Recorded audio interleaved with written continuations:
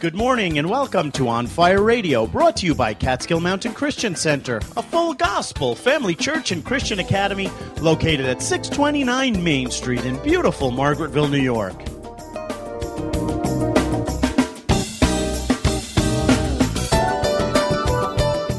What a great day to go to church. If you don't have a church, come on over to Catskill Mountain Christian Center. We would love for you to be our guest this morning. That's Catskill Mountain Christian Center this morning at 10 o'clock. If you'd like more information about On Fire Radio or Catskill Mountain Christian Center, give us a call at 845-586-4848.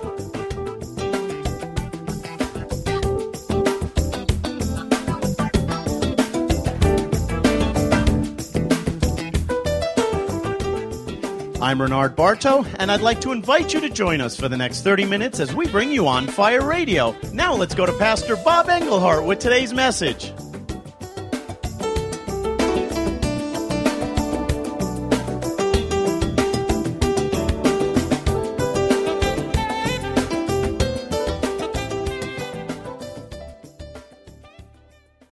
So Isaiah 7:14, and this is Isaiah, there's some controversy, but most people, the consensus is it was written in the 8th century BC.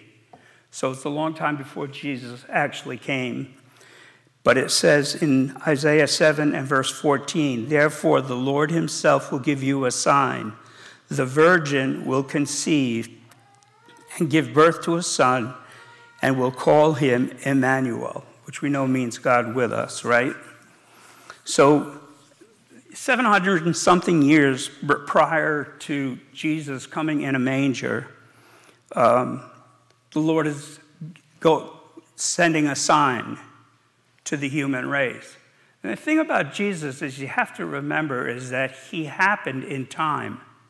Jesus happened in time. He's not, it's not some strange fable that the ancients brought to us or was handed down to us, some fable. And if you study the historicity of the Christian message, one of the things that's distinctly different from the Christian message and most fables are the Christian message, you find it happening in time. Historians study, and it's not something that sort of evolved from this little baby, but this material regarding who Jesus Christ is happens, emerges, flashes across the headlines at a particular point in time. It's one of the ways that they know. They even have secular historians that were contemporary with Jesus or with the years following Jesus who speak of this new thing that people are believing, and it's, having a lot of effect on the world and so on and so forth. Okay, so when you think of your faith, you think of a faith that God was speaking about for hundreds and even thousands of years prior to Jesus coming on the scene. God was sending prophecies that we could hold on to. So the faith that we have is not a faith that you ever have to be embarrassed about. It's not a faith that's some kind of hokey mountain Appalachian religion, that came about as, a bunch of dumb people got together and couldn't explain what they couldn't understand, and they made all this stuff up, which is how we're treated by many. You don't have to be afraid to stand for your faith. You don't have to be afraid to stand for Jesus Christ, because I'm telling you, he's going to vindicate you one day. And you're going to be standing before all of creation. And one of two things is going to be said. Well done, thou good and faithful servant. Now enter into the rest of your Lord, the joy of your Lord, the promise, all those things. Or, who are you again? You're going to stand before Jesus. You've gone to church your whole life. He's going to look at you and say, I'm sorry, but I don't know you. So he can't come in with these people. Nancy, I know her. I've known her. She hasn't shut up since she got saved.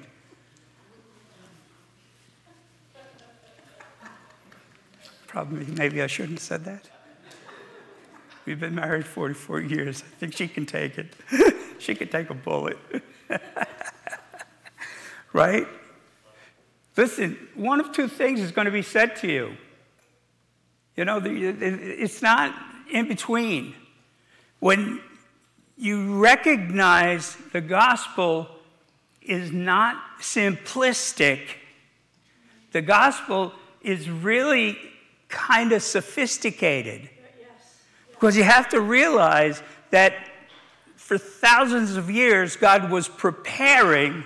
He just wasn't going to, Adam and Eve messed up, so he's going to throw down a Savior and save us all from our sins and make it easy peasy. It's not easy peasy. It took him 4,000 years to gather the information, the characters, the stories, the prophecies, the Psalms, the Proverbs, all of those things. The rejection by really the whole human race until he's fully prepared to send his son, because there will be a people on this earth who will receive it and believe it and walk in it. Now we're 2,000 years later, and we're like, Jesus, when are you coming? He said, behold, I come quickly. Obviously, he misunderstood the word quickly. I don't think it was him that misunderstood. I think it's us who misunderstands many things. Yes. Therefore, the Lord himself will give you a sign. The virgin will conceive and give birth to a son. How many people know that's impossible? How many people know that that's impossible, that a virgin can conceive and bring forth the son? That's a miracle. That's what we call a miracle. Our scientists can't explain it to us because it's not scientific. It's spiritual. It's prophetic. It's God at work. The same God who loves you.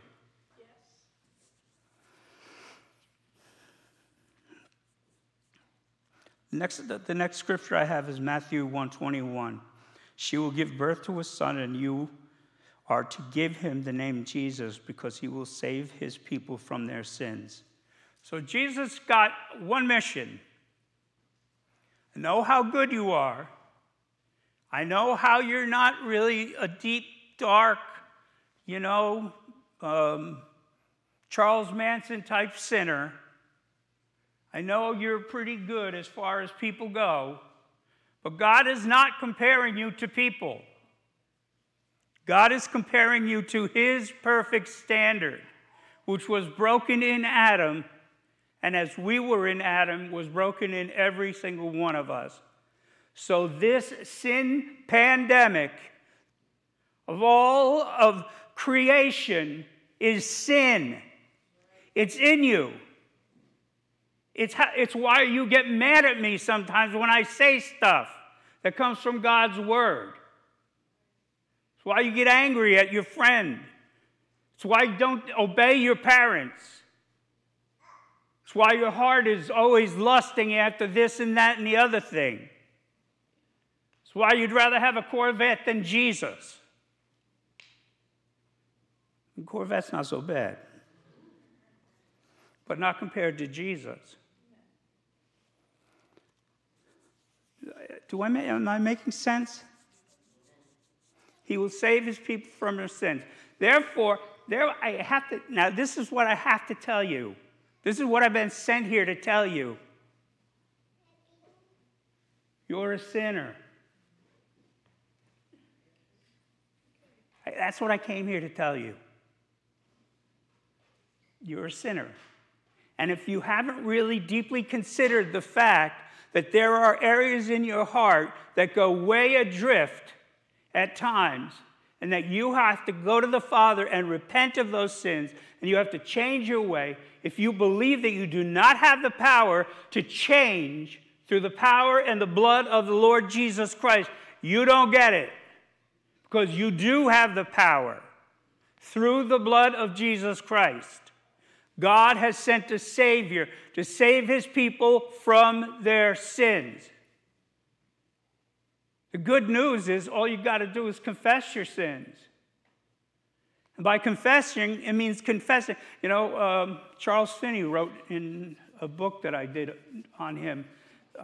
Charles Finney said, somebody came to him and said, do I have to confess my sins individually, or can I just get like the package deal? And say, Father, I'm sorry that I've sinned. And he said, well, I don't know, you tell me. You committed them one at a time. Why shouldn't you have to confess them one at a time?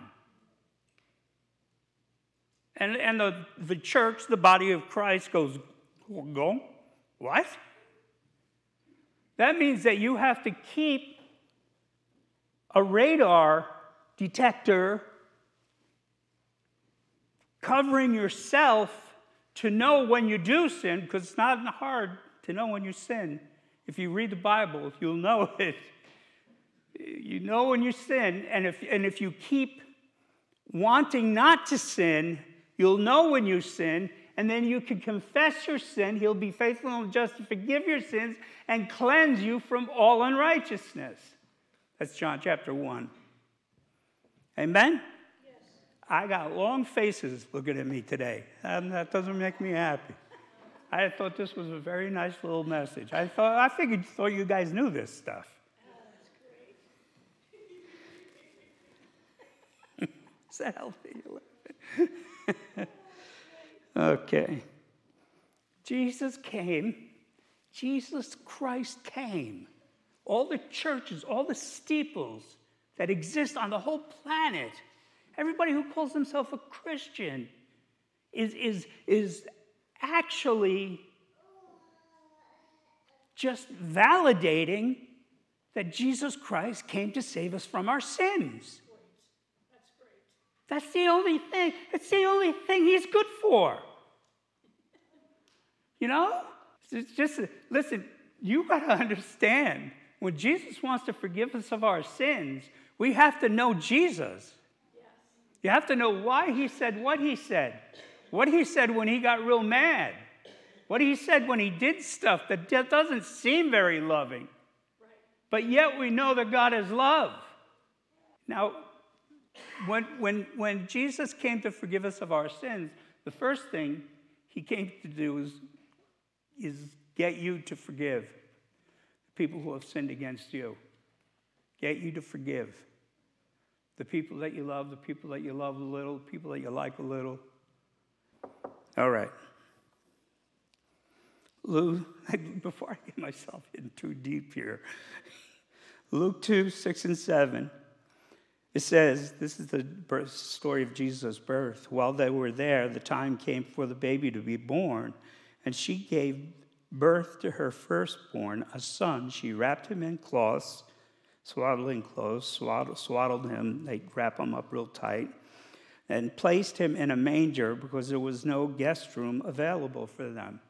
You know, it's probably one of the richest scriptures in the Bible. I could probably preach this. I could preach this scripture for a year. Because number one, is there room in your house for Jesus? Is there room in your house for Jesus? Or would Jesus feel embarrassed if he lived in your house? Would it be an unclean environment for Jesus to come and stay in? Right? I think that's really important. And I think it's really interesting that Jesus was placed in a manger, which is a feeding trough for animals, because he's the second man Adam. He's a new Adam. It's like he's among the animals. You know, it's like Adam. When Adam was created, he was created after the animals were created. You know, so there was nobody around except for the animals. And I think there's a cool correlation that Jesus was put in a feeding trough of animals because he really represents the second Adam. He represents our salvation. Amen? Luke 2:11 says, "Today in the town of David, a Savior has been born to you. He is the Messiah, the Lord." So the correlation between King David as a prophetic image of Jesus runs very deep, right? Even to Jesus' birth, being born in the city of David. The place where David was also born and raised was Bethlehem, and David's job was he became a shepherd for his father, watched his father's sheep, and therefore it's also kind of a neat correlation that the angels showed up to the shepherds, proclaiming Jesus' coming. Amen? If I can give you stuff that you can just work on during this Christmas season, it'll make it a much happier time this time of year. John 1:14, the Word became flesh and made his dwelling among us. The Word is the proclamation of God. It's what God would say. It's the content of his mind, of his heart. That's the Word. That's Logos. That's the ever-established Word of God. That's not Rhema. That's Logos. The Word became flesh and made his dwelling among us. We have seen his glory, the glory of the one and only Son, who came from the Father, full of grace and truth. When you read the four Gospels in particular, you cannot imagine how highly they think of Jesus. You cannot imagine how highly they think of Jesus Christ. And sometimes we're like, you know, why are you making such a big deal out of this? You know, but the truth is, like John says, right, the end of the book of John, John says, I suppose that if we tried to write a book with everything that Jesus did in his life, the whole world couldn't contain it. Right? I mean, Jesus just didn't walk on water, you know, raise a few people, feed a few thousand people, you know, cast out a couple of demons, do all these kind of things that we know. We think we know all about Jesus. We don't know all about Jesus. John said if everything we knew about, if everything Jesus did was written down in a book, the whole world couldn't contain it all. That means the small stuff, sometimes it's like the Dr. Seuss level stuff is deeper than the deepest sea. And if you'll spend some time reading it and loving Jesus and saying, I know you're in there, Jesus. I know the mysteries of the kingdom of God are in here. I know they are. Show me, Lord. Show me, Lord. Ask and it'll be given to you. Seek and you'll find. Knock and the door will be open. Right, that's awesome. Right? So, you know, we tend to keep Jesus in a box. Yeah. And I think the word is our guardrails, right? The Bible is our guardrails. We don't believe stuff that contradicts this Bible ever. Right. But it gives us a whole lot of material in there that we can safely blow our minds over and over again, just staying within the guardrails. That's cool.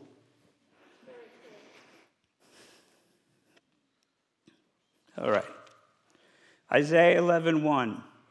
It says, it prophesies again, 700 and something years before Jesus, a shoot will come out from the stump of Jesse. From his roots, a branch will bear fruit.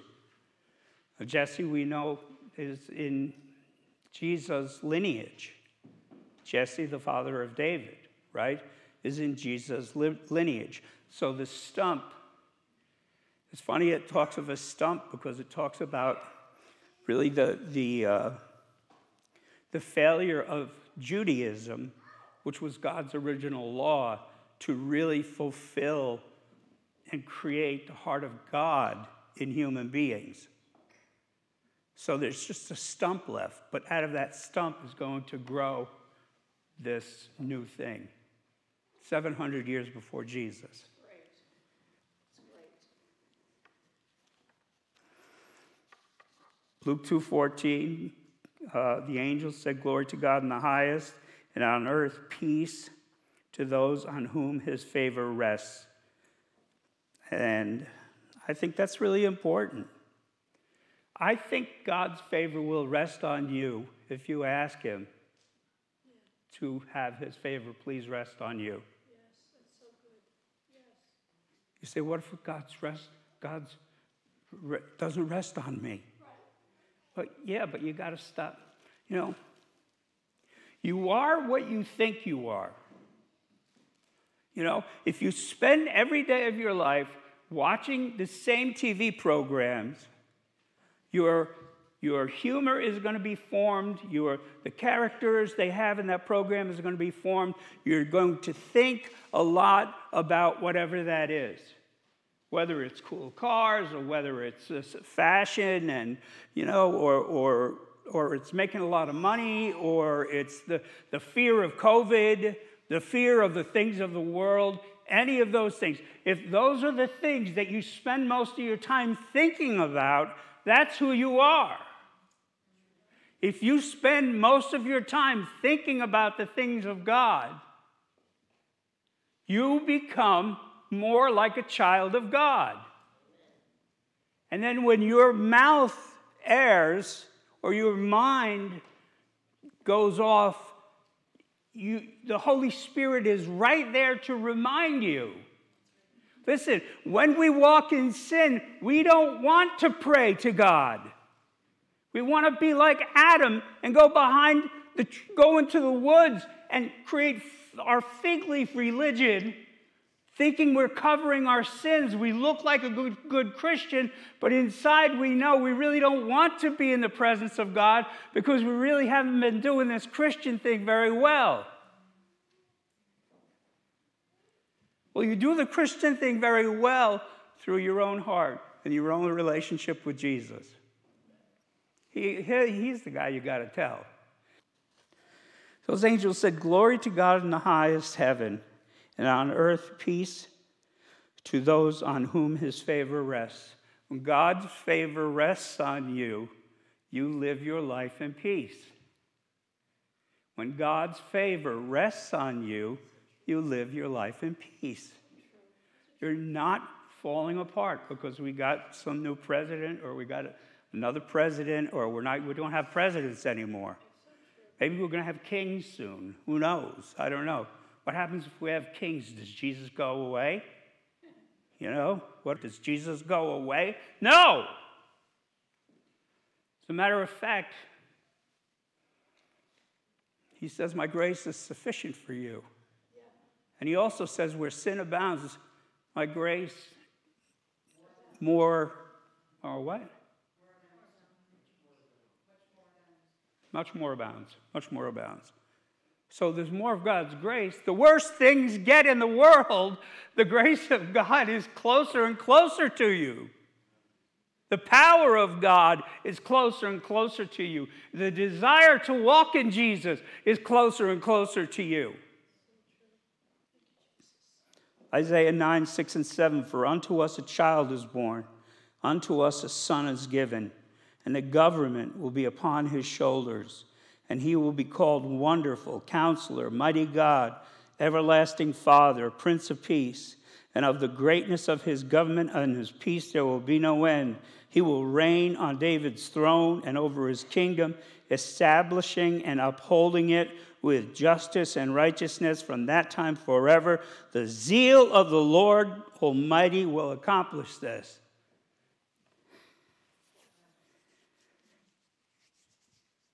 Upholding it with justice and righteousness. Justice and righteousness. Justice and righteousness. Justice and righteousness. Justice and righteousness. We say mercy and compassion. Mercy and compassion. Mercy and compassion. And then people grind up each other, gossip about each other, say horrible things about it. And all we want is Jesus, mercy and compassion.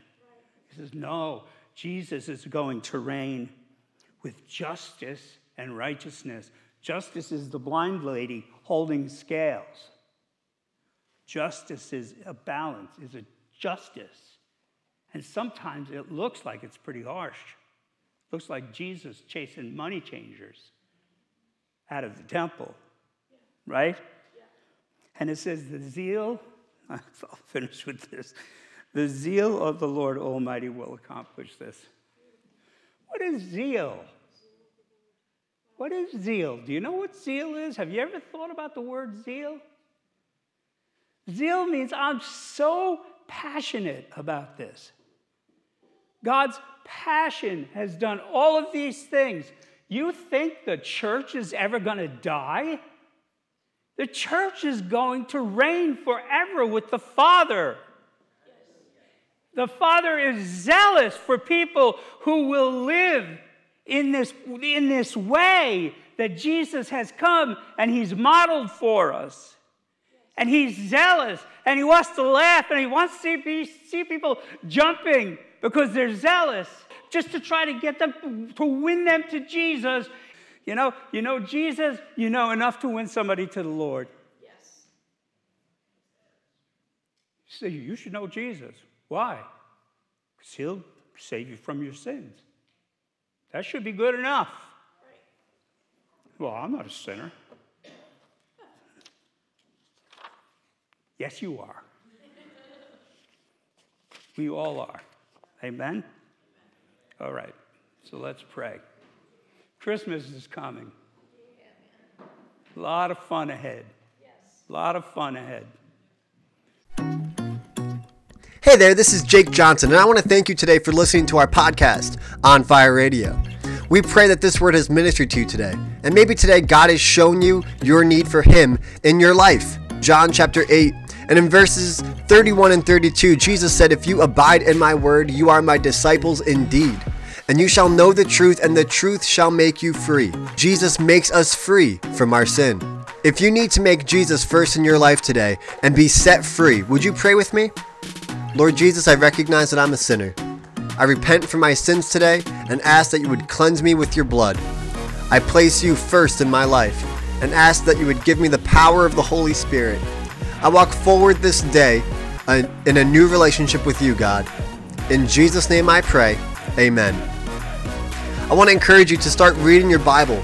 You can even download the YouVersion Bible app on your mobile device and start a plan for new believers. Start a prayer life as well and start carving out time in your day to spend time with God. And I want to personally invite you to Catskill Mountain Christian Center. We have service every Sunday morning at 10 a.m. at 629 Main Street in Margaretville, New York. Powerful worship, dynamic teaching, and an encouraging time of fellowship. On Fire Radio is a ministry of Catskill Mountain Christian Center and is brought to you free online and on the radio each week because of generous donations from listeners like you. You can partner with us in serving God's vision for this area by donating online at our website, www.cmcconline.org. From there, you can also connect with us on all our social media platforms, Facebook, YouTube, Instagram, and Twitter. Send us a message and let us know how this ministry is impacting your life.